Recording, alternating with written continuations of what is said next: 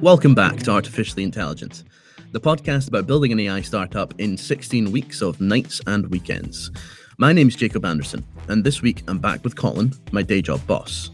I'm going to fill him in on the exciting news of finding a co-founder, why he wishes he had one at the start, how and why we ran our partnership alignment workshop, and some of the early market research findings that we've discovered.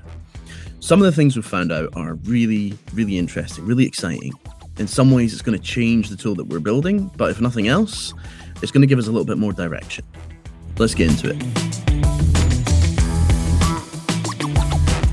There's been quite a lot that's happened, actually, since the last time we recorded. I have a co-founder. That's a big thing. Right. Don't think I've told you that yet. Yeah, I know, right?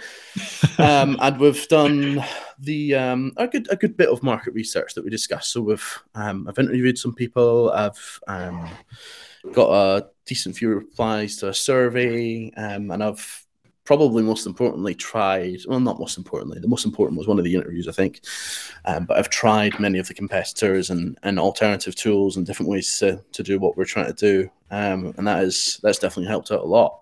But let's start off with co-founder, because that's juicy. Yeah. Yeah. So because that's one of the hardest things a lot of people find. Like, so many people want a co-founder, but can't find somebody good for all sorts of reasons that we can get into. But there's like whole products around this, like co-founder networking apps and communities and all this kind of stuff. So how did that come about? Well, he's someone I've known for a long time. It's my friend Ryan, Sure. And he's a developer, so he's definitely on the technical side. Yeah, but he has a big interest in UX and experience and startups and doing his own kind of stuff. So he's been doing some freelance stuff. He's done a bunch of sort of like almost like startup within a big company UX stuff at the last. Yeah. So he's living in Australia at the moment. This is something I should put in here that's crucial, which is challenging. But before he moved to Australia, he worked at I don't know if it was like a hedge fund kind of place that had big teams that you can get lost in. But one of the cool things that they had was they had like a UX meetup within there. So he's got actually a little bit of first-hand experience working with UX and products and all that kind of stuff. So, and we know each other really well. But I mean, like, we don't know if it's going to work out. We don't know if it's going to work with him being remote, but we've sort of set out how we're going to approach it, and we're going to give it a go. Luckily, I have a bit of experience working with people who live in Australia, thanks to you. Indeed. Yeah. And you also have a bit of experience working with friends, which is the other risky part of it. Yeah, definitely. Yeah. So on my team at Alitu is Becca, who's also my friend and also a friend of Ryan. It's all getting quite incestuous quite fast. But and it's not a small thing. It's probably not something I would recommend to many people, because it does add a lot of undue stress, but it can also be really, really, really rewarding and fun at the same time. Yeah. It's a funny one because I have a pretty strict rule around it. I don't work with anyone who's a friend or a family member, and it's based on partly youthful experience. Like my family ran a family business when I was a kid. My parents are no longer together, and I don't think a small part of that was to do with the family business, but also just experience of seeing a few other people that I know, like really close to me, doing the same kind of thing. And I know that it works out though. Like, there's family businesses that have been around for decades, if not centuries, and there's like really successful startups that started with proper friends, like close friends beforehand. But for me, just the risks that I've seen, I've always counted it as a pretty strict rule. Like my wife and I quite often come up with stupid ideas for things we could do together, and some of them I think could actually genuinely work, but I just wouldn't do it. I just don't think, for me, it's not worth the risk. But it's a successful recipe for some other people, for many people. Yeah, well, we'll see. So the second episode that I put out, the one in between this and our first one, sure. Well, that's something else to tell you, actually, is that I'm going to be doing it weekly now. It might be, so like that episode that went out in between was just the Zoom recording of me and Ryan talking through what our partnership might look like figuring out if we do want to work on it. So it was like it was just meant to be for our reference, but actually chopped it up and got about a 25-30 minute episode out of it. And it's cool. It's proper fly on the wall stuff. So yeah. I know I was, when you said that at the start, I was like, have I miscounted? Have I missed something? But I have. Yeah. So actually I wanted to ask you, because you started the podcast, so it was solo, right? Yeah, that's right.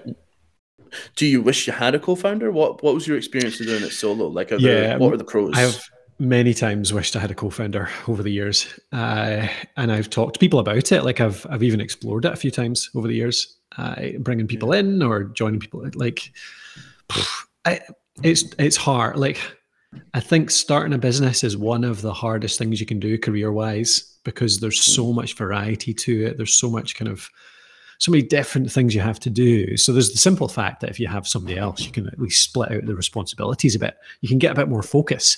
Like you can say, right, this is yours and this is mine, and therefore I don't have to worry about it.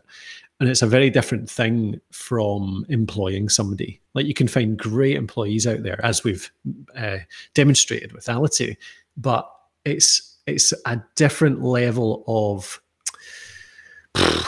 trust. That's probably not it, because I trust all of you guys really well, but it's something around being able to just completely get it off your mind, because this person is so invested in it that you know that they're putting in everything that you are. There's something around that. And actually, I think in many cases when co-founder relationships fall down, it's because of that. It's because one party is not as committed as the other, which is not necessarily uncommon, but I think is less common certainly than with maybe an employee relationship. So there's there's also just the fact that there's a different level of honesty potentially. Like I feel like I can be very honest with you, with Jenny, with Bran, with Matthew as part of the leadership team of Alitu.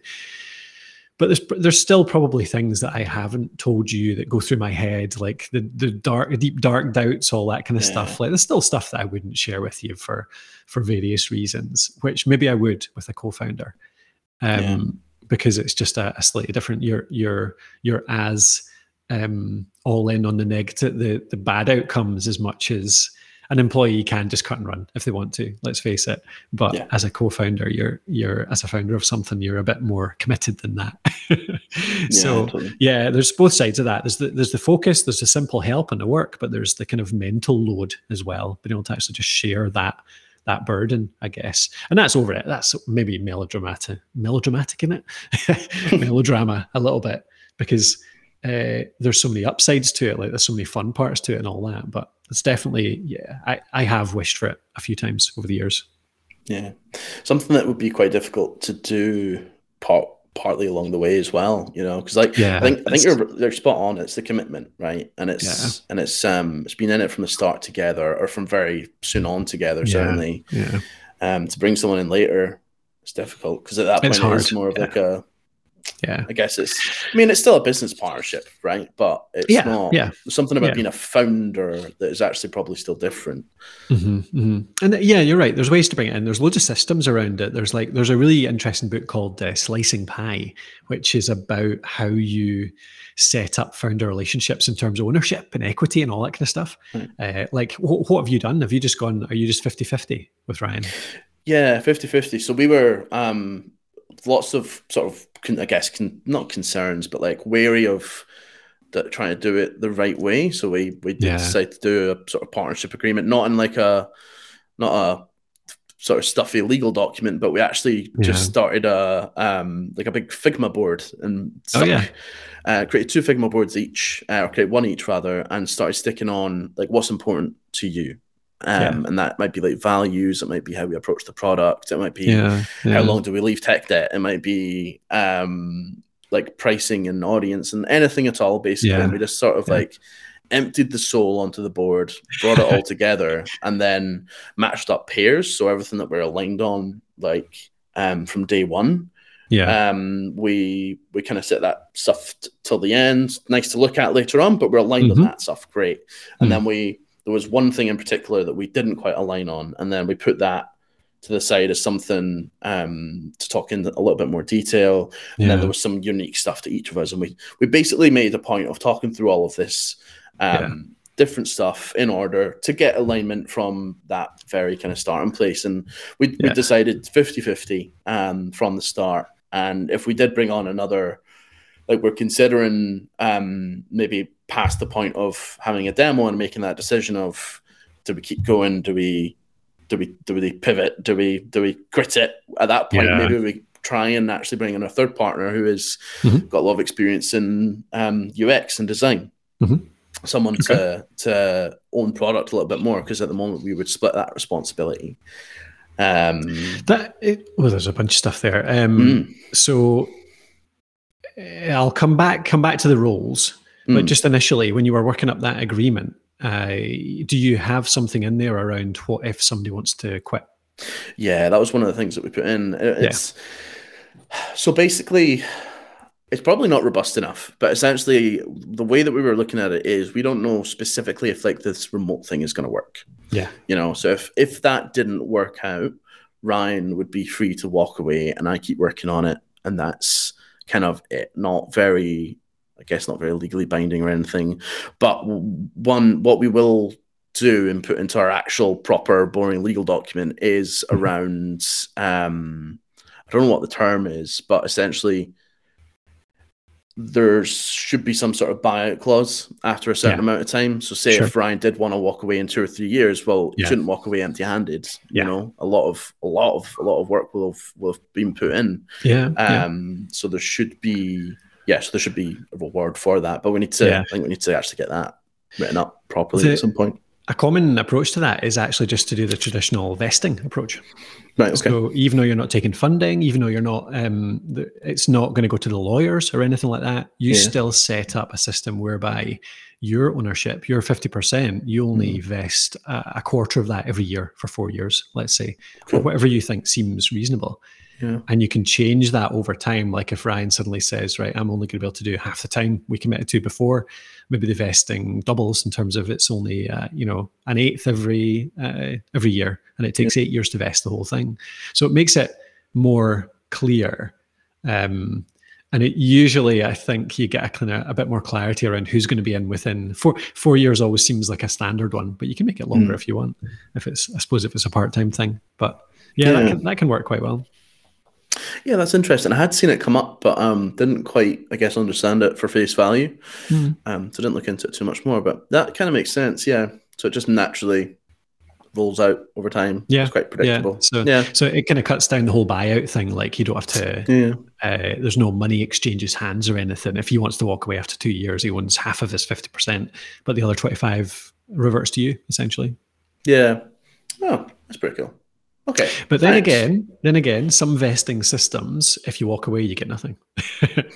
Right. Okay. So, and in fact, a lot of vesting systems are that way. So like you have to actually hang around. Like, so if you're wanting employee options and stuff like that, most of the time, if you leave the company, your options disappear, or you maybe only get a fraction of them or something like that. So yeah, there's loads of ways to do it, but I think you're right in that it is really worthwhile nailing that stuff down, because that's the thing that leads to the big arguments a year, 2 years down the line. Yeah, and that's sort of the whole sort of the whole thing pushing us to make that document was how much can we get on the table beforehand, you know? So like the big disagreement we had was actually around, and this could have been a big problem later on, was around how quickly do we take money out if we make some. And I had we had both independently put it in our boards, and I had mentioned about not taking any out for a while and just reinvesting 100%.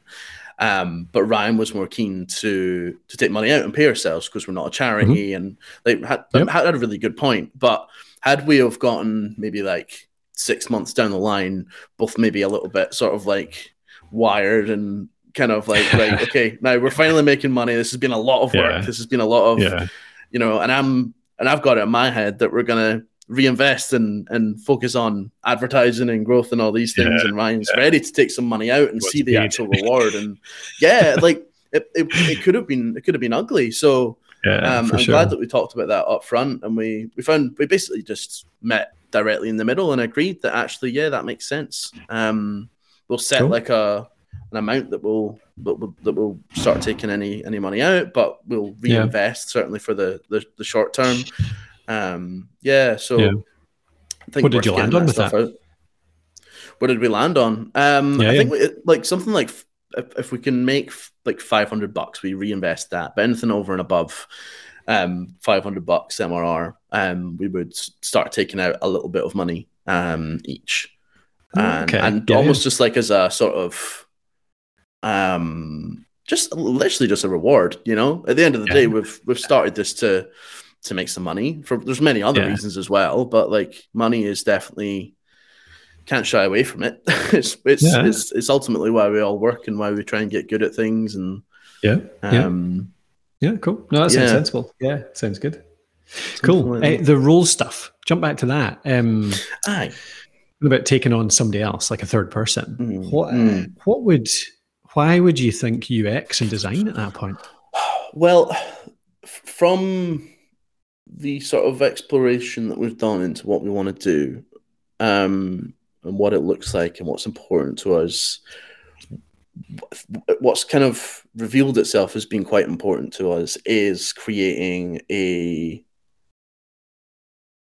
an experience that maybe people haven't had before. A different, like looking at AI and what's available now with large language models and GPT and all these cool things that we're working with, looking at that and saying, this is new technology, and actually we shouldn't just apply old systems to it. We shouldn't just apply old interfaces to it. We want to take a fresh, new approach if we can. And I think between me and Ryan, we come up with some cool ideas, and we already have some pretty novel ideas. But to have someone invested and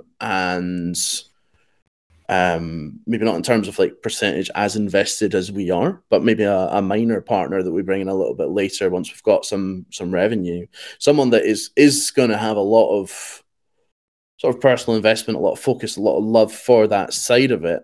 Essentially, I think we need, to do what we want to do with the UX. I think we probably just need to admit to ourselves that, look, we're not professionals. We both, we're enthusiasts. We've dabbled professionally and we care about it a lot, but we probably care about it enough to know that actually we're not the right people to do it, like long term, to do what we want to do. Yeah, that kind of answers my question, because I know you do a lot of like design stuff for us, and so you could do that, which is almost the more dangerous parts. So it kind of like if you were going to get a third person, it maybe would make more sense for that person to be a salesman or a biz dev or a finance or CFO type of person, something like that. But if the uniqueness almost, or the power, the kind of the core selling point of this app is really all about experience. It's not even so much about the tech, because that's kind of, a lot of that is outsourced almost, isn't it? Although maybe you've got ideas to develop your own, to be fair. But if the UX is it, then maybe that's a place to concentrate for sure. Well, talk to me about biz dev and finance and all these things. Like, not really something I thought about. When and where and what role does a finance person have? It's not something I've really thought about at all. Yeah. Well, I mean, a CFO, for example, is generally brought in at the point where a company is big enough where it actually has to start caring about profitability, or start caring about raising funding, or start caring about projections, like as in, do we have, like, we've got 15 people relying on this company now for their living. Therefore, I kind of want to make sure that we have enough income, that we're sort of sorted enough that we're going to be around for at least another year, if not 2, 3, 5, 10. So the CFO type person is a lot around kind of the strategy that is leaning toward the money side of things. And often they're also the person that kind of has gone and done an MBA or something like that as well, or so they maybe know a lot more about the kind of business strategy side of things, and know about maybe going and making those, the partnership deals and the strategic partnerships, that kind of stuff that actually can grow a company. But then again, most startups probably don't start with one of them unless they're going heavily funded right from the bat, which you're not, obviously. I think a part of it is that a lot of startups don't start with a lot of marketing knowledge. They quite often start with just a couple of developers or a product person or something like that. Whereas because you've got the marketing side of things down, that a lot of the biz dev is actually included in that. In terms enough of to keep us running. Certainly for the first year or 2 years. So I mean, that's part I felt I was lacking, maybe still am, to be honest, in terms of the business development side of things. Like I'm just not I'm not a built networker at events and finding these partnerships and figuring out how the best way to leverage somebody that you know and get the most sort of strategic value out of them and stuff like that. So yeah, I'm not sure. But that's certainly a route that some startups go within their first 10 to 15 people. Yeah. Well, it might be something to consider later. I mean, we don't know how this is going to go. It could easily flop week 10, but it could be, it could not. It could do well. And we might look for funding. The only bloody VC money that's going around at the moment is for anything to do with AI. So, hey, if they're going to offer us a few mil. What was that? Some random AI app you saw the other day, which had raised, what was it, 35 million or something? Yeah, something. It was nuts. No, it was 1.6, but it was pre-revenue. Oh, it was 1 point. Oh, right. Well, that's even that's nuts as well. And it didn't seem to have any real uniqueness. It was like just kind of using AI prompts to use existing tech. There's a lot of, I think there's a huge bubble inside the otherwise stagnant economy right now.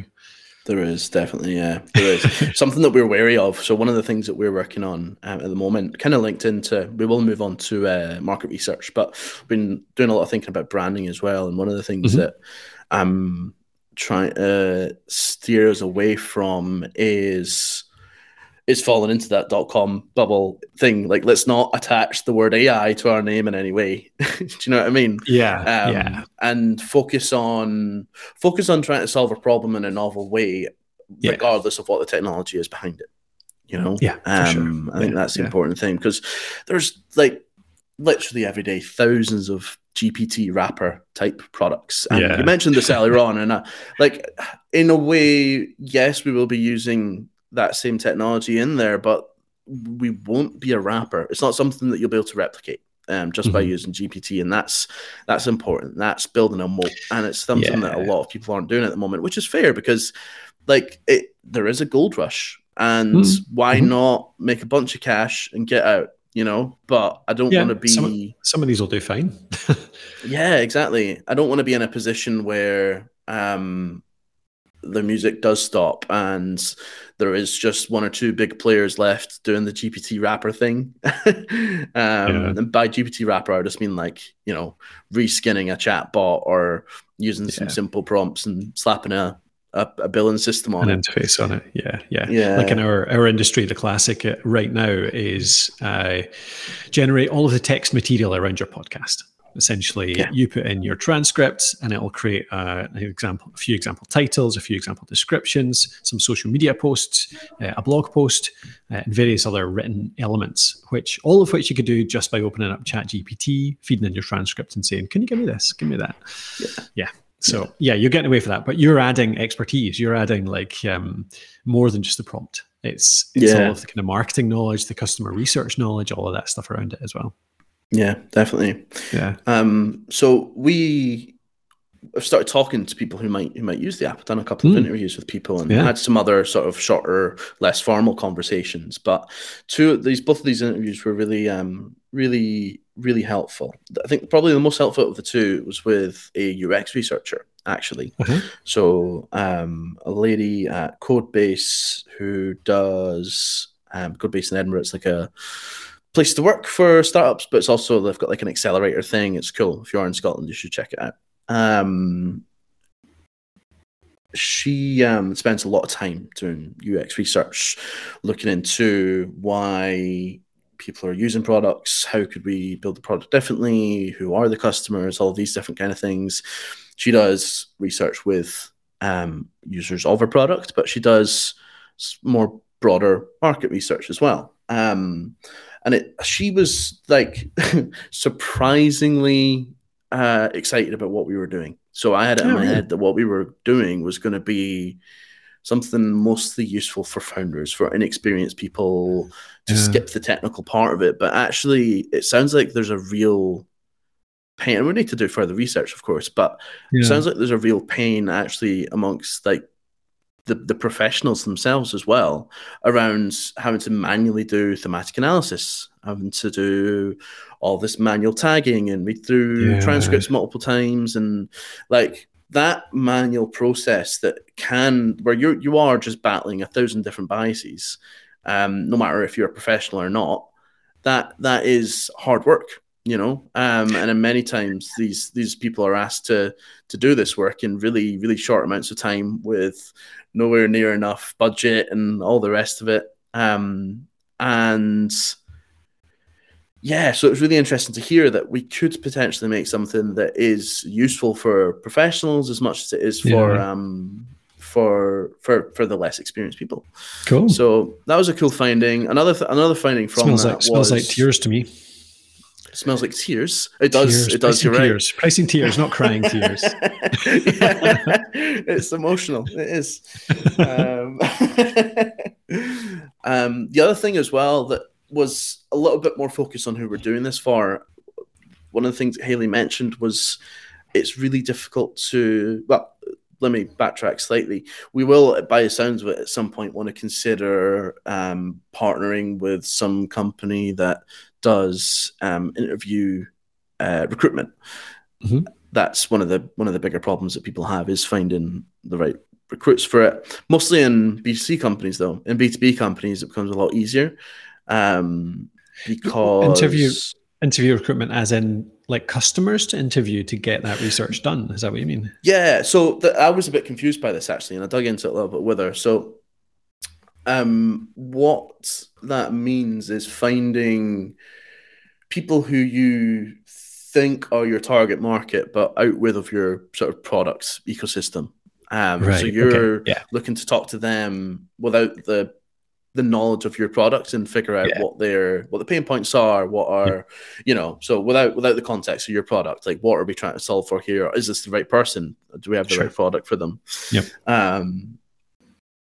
So that sounds like it's a lot easier to do for B2B. It's actually not really a type of research that I've done. We've done a lot of talking to customers, but never actually trying to find people who have never used how to. So it's something I'll put it in our one-to-one to talk about. It sounds like we should have been doing this.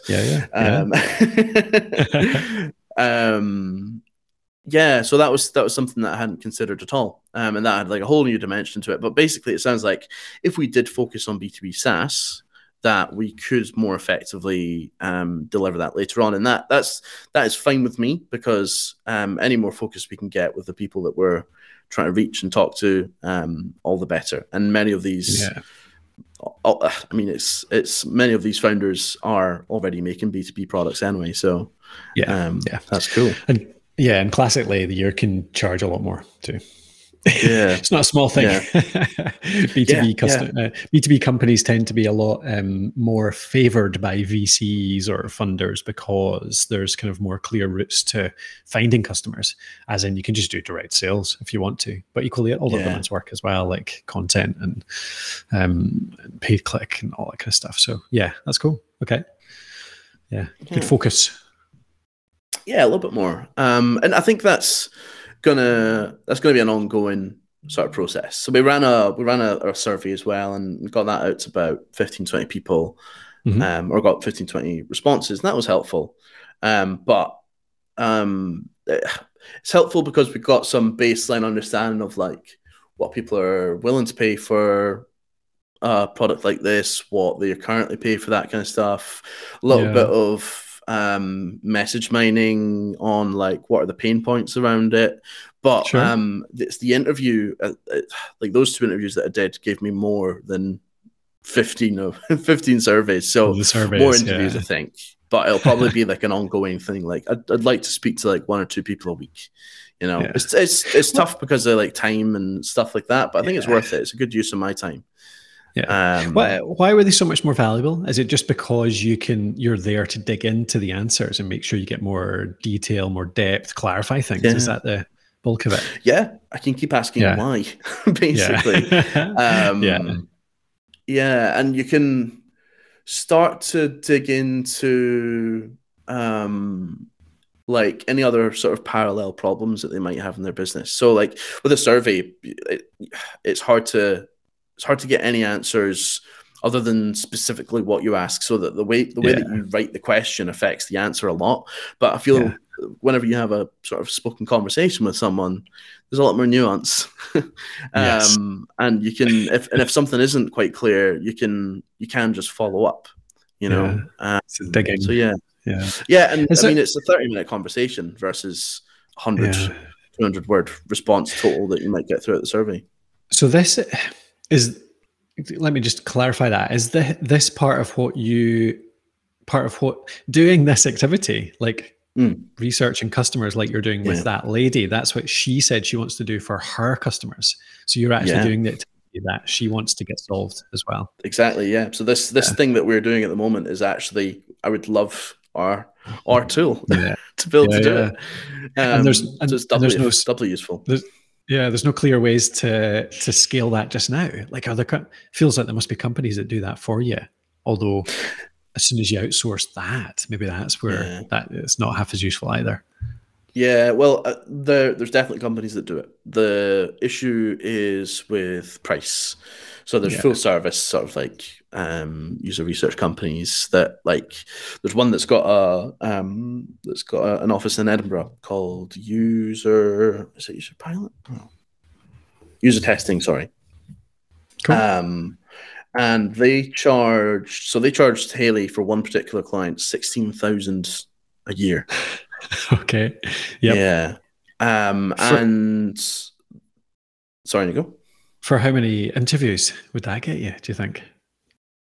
I'm actually not totally sure. I'm not totally sure. It must have been a few, though. That must be a few. Yeah. It was for actually, so it's the only thing. Yeah, but you say that, so 16,000 a year, so it's like 1,400 a month. You might spend a few days doing like 10 interviews or something like that. So I don't know, if you get 10, maybe that's actually pretty reasonable in terms of just an hourly rate. But yeah, it's a lot. Yeah. It's a lot. You have to have that money in the first place to be able to do it. So yeah, this is the thing. So focusing on the people that can get in front of people. So the other interview I did was with a founder who has managed to get in front of customers, no problem. Managed to maybe talk to people outside as well, outside of the customer base. But the problem is then with the analysis and try to pull out, like, what do we actually learn from this? You know, what do we turn this into?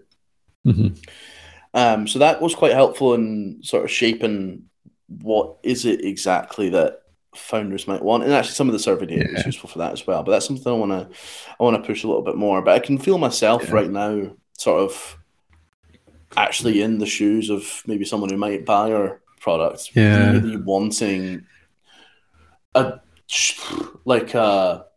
want a story told for me. You know, I want a user story told for me about what are the particular pain points, what are the particular problems that we must focus on, what are my emotions attached to each of these problems, and I want that to always improve. I want that to always, that understanding. We've talked about this, haven't we? Like you did a bunch of customer interviews. A lot of the team did, actually, like Becca and Peter and everyone, they all did customer interviews too. And the time consuming part was analyzing it. And it feels like that is exactly what AI, ChatGPT, whatever is built for, really, being able to take a ton of data, condense it down, summarize it, bring out the points. But then that's going to take a ton of prompt engineering and experience around what exactly you're looking for to sculpt that as well. So yeah, that's cool. Yeah, it's definitely something we'd use. Yeah, definitely, 100%. Cool. Yeah, that sounds like good avenue at least. I mean, there's a big pitch there. Like we would have, I think we'd have paid. How much do you think we'd have paid for that if you could have taken all of those interviews and had them just analyzed for you? I think because, well, you know what the problem is? We've done the analysis, but I'm not confident. I'm not fully confident in it. And I think that's why So our solution to that is to keep it a little bit more minimalist, right? So to leave out some of the real details, to a point where maybe we're leaving out too many, but I am confident in the sort of the personas, the purposes that we've created now, but in its sort of raw form with full detail, less confident because there's a lot of bias that can go in there. There's a lot of like what is due to the size of our sample, or all these different things, all these things that can throw it all off. So I think it's worth like 5, maybe $6,000 to a company of our size, maybe. If you can expect to make 4 or 5 times that over the coming couple of years. Even as a backup, like even as a, like you say, what did we miss? Like, let's get this done. That would have been worth. I mean, I think that would have been a no-brainer if that was a few £100 to chuck in our transcripts and say, what did we miss? Like, tell us some stories and we'll compare it to what we came out with. And you're right. If it was a full one that we can be confident in, so we didn't have to do anything, then maybe it's worth $1,000+. Yeah, for sure. Yeah. It's a funny one. Yeah, for like a full kind of thing. Yeah. So the actual definition of the product is still in flux, and that gives me the scaries a little bit. So one of the things that we talked about at our stand up on Sunday was focusing on. So this week we're gonna try and nail down a name, something basic. Not going to put too much work into actual branding yet. We have quite a lot of ancillary stuff to branding. We know like what our values are and what we care about and all these things. But we'll pick a name, and I think what we want to do is actually get an MVP out that is going to be like a mini tool for our audience that is probably actually not going to be an MVP for the main product, which is maybe slightly counterproductive because we still don't feel like we know clearly enough what the product is. Does it help to know that me and just about any other founder that I've talked to barely knows what their product is for the first 1, 2, 3 years? Yeah. like, I mean, the word pivot is cliched for a reason. Yeah. It's very common. So you might, that sounds like a great approach though. Yeah, you're building something that helps your target audience with something very small that you can get out very quickly that you can then build from and find out. I was listening to, I was thinking a great example, or I heard a great example of this. Brian Castle from Zip Message, now Clarity Flow, I know quite well. And I was listening to his show the other day. They've just rebranded to Clarity Flow from Zip Message. His product started out as just a kind of asynchronous messaging tool, almost to replace something like Loom or to replace Zoom meetings. But he's a couple of years in now and just completely changed really the targeting of their tool because he went really general to start with, create something quite specific, but for quite a general audience, but then found one segment of that it worked really well for. And now he's building all sorts of specialist tools for that segment, which is essentially coaches, people who use this kind of tool to coach their clients. So he's taken a more kind of generalist tool, and is now building the specifics around it. So that's one route, I suppose. So if you're building a little tool that's kind of a general solution to something that people in your target audience struggle with, either that can be expanded out into something more expansive, or even it could just be, maybe it is actually the product, and you just make that even more extensive. So I don't know. Yeah, potentially. Yeah, I really like actually what Brian has done with it, with Clarity Flow. I think. Yeah, it's cool to see it be really specific, and I can see exactly why it's useful for them. That's cool. So yeah. But it'll change. It'll change every month from now on. I mean, even like I think we've kind of hit in the last year or so, we kind of know what Alitu is. But even like 2 years ago, I'm not sure we did. Like we didn't have hosting in there at that time. We were kind of new to the call recording space. It was kind of almost a little addition to it. And even in the past year, we've kind of come up with a few different philosophies almost. Like you could make Alitu an all-in-one that really just, it gives everyone everything they need and they don't need to go anywhere else. And in fact, we encourage them not to. But the alternative philosophy is that we give them all the tools they need, but we still actually treat it as almost a hub for podcasters that can link to all the other tools, so that it's almost the central hub to bringing out spokes to all the other tools that they can use. And they can use parts of ours, like they can use the hosting, they can use the recording if they want, but equally they can kind of mix and match. And ours is almost the central part that organizes the whole thing. So even at this point, there's still like different routes we can go down, I think. Still like smaller pivots. I don't think it's never going to stop being a question, I guess, is it? You never settle, really. Yeah, totally. Yeah. So it's 100-year-old business. It's again something I'll talk to you about in our one-to-one for Alitu. But there's this whole interesting concept of drops at the moment. Companies making cool little side questy products, and it might be physical stuff, it might be software stuff. I think that's definitely something kind of actually already something that we've been talking about doing at Alitu / podcast host. But I think that's kind of where we're going to start with this. So we're going to build a landing page analyzer, which does hopefully 70%, 80% of the job that a human would. My aspiration is actually to reach out to Ollie from landing page roasts and offer an upsell to his through his affiliate program. So it gives us something of value to sell that's going to be low cost to the same audience and actually kind of a similar problem set. So it's founders who are struggling with either conversion rate or product market fit or something along those lines.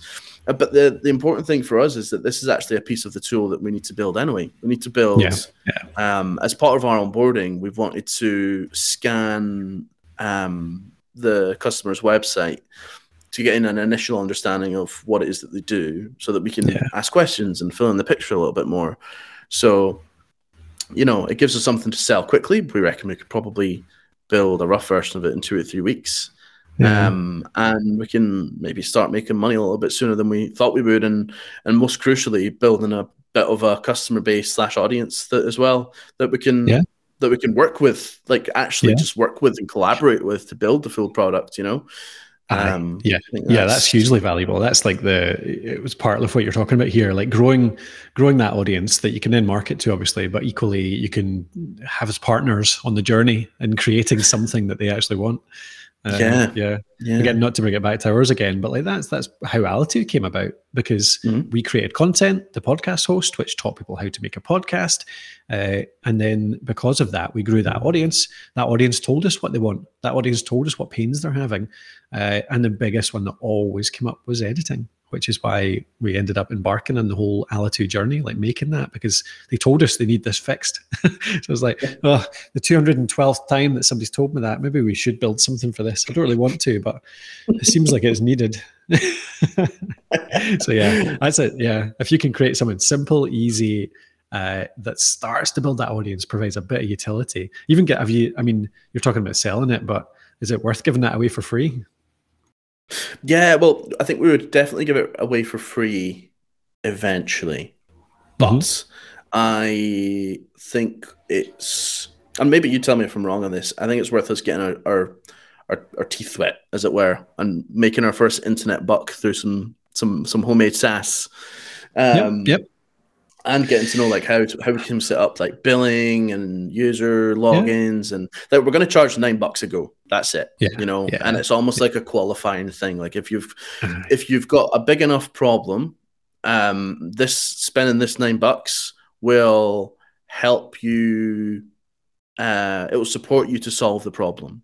If what we suggest to you still doesn't work, you've got a bigger problem than $9 will solve. Kind of thing. For sure. Yeah, no, you're right. There's an argument from both sides for sure, and there could even be a balance that you could do both. As in, kind of like our old how to start guide, for example. Like people would come along and they would learn how to start. They would read our article about how to start a podcast, but then they would sign up for the email list to get the kind of in-depth details emailed to them every day for 20 days. But then they could get a printed version with a wee workbook attached, and that was only $9. So you've got the kind of wide part, which is free, a wee bit more detail, which is a little commitment, and then full detail for the $9 and something like that. It probably could work quite well for that kind of tool. Well, I think that could work, because the way that we wanted to build it is, so it'll scrape your website, it'll grab the DOM, it'll convert the DOM to Markdown, and then it'll put you in a Notion style Markdown editor. And I was actually thinking we could make that part of it free, because that's zero cost for us, basically. Other than, basically zero cost. And it's not something that I've ever found is a really easy, give me a way to remix my landing page on the go, just pop in a URL and convert that into Markdown that I can edit and hack away on easily and just store it in local storage or something. We can make that free, and then have a sort of analyze it for me, suggest improvements kind of thing on top of that as a paid product. That might be cool. Yeah, for sure. Yeah, there's all sorts of possibilities there. That's cool. Yeah. All right. I look forward to seeing that develop. Yeah, for sure. Hopefully, and sometime in the next few weeks, I can show you. Yeah, that'd be great. Sweet. Nice. We'd use it on all our stuff. Yeah. Cool. Well, I think that is probably it mostly for this week. Good bit of progress. Hopefully picking a name. Next episode, no idea what it's going to be, actually. It might be, depends. If we do make a little bit more progress on brand, I'd probably quite like to talk through that. But I was also thinking about maybe walking through the process of our partnership workshop, because that went really well. And it seems like something that other people should consider doing if they are going to partner up. Just get everything out on the table. Yeah, perfect. Okay, good talk through that. Cool. Thanks, all righty. Enjoy a couple of weeks. Talk to you soon. Bye. And that's a wrap for episode 3. This one came out a little bit later than I'd hoped, about a week later. As it turns out, there's quite a lot of work in building a startup, so the building took priority. Episodes will keep coming out at least every 2 weeks, but sometimes there may be some extras. I just don't want to commit to it. Next episode, we'll be talking about branding and the proof of concept that we're building for our take on natural language UI. I'm really excited about it, and I think we might have found something just a little bit special. Drop me a line at hey@jacobanderson.co.uk or DM me on Twitter at @itwasjacob. I really want to hear from some other people on their take on finding a co-founder versus staying solo. We think we've made the right choice, and it's a bit late now, but tell me your story. Let me know what you're working on, and I'll see you next episode. Bye.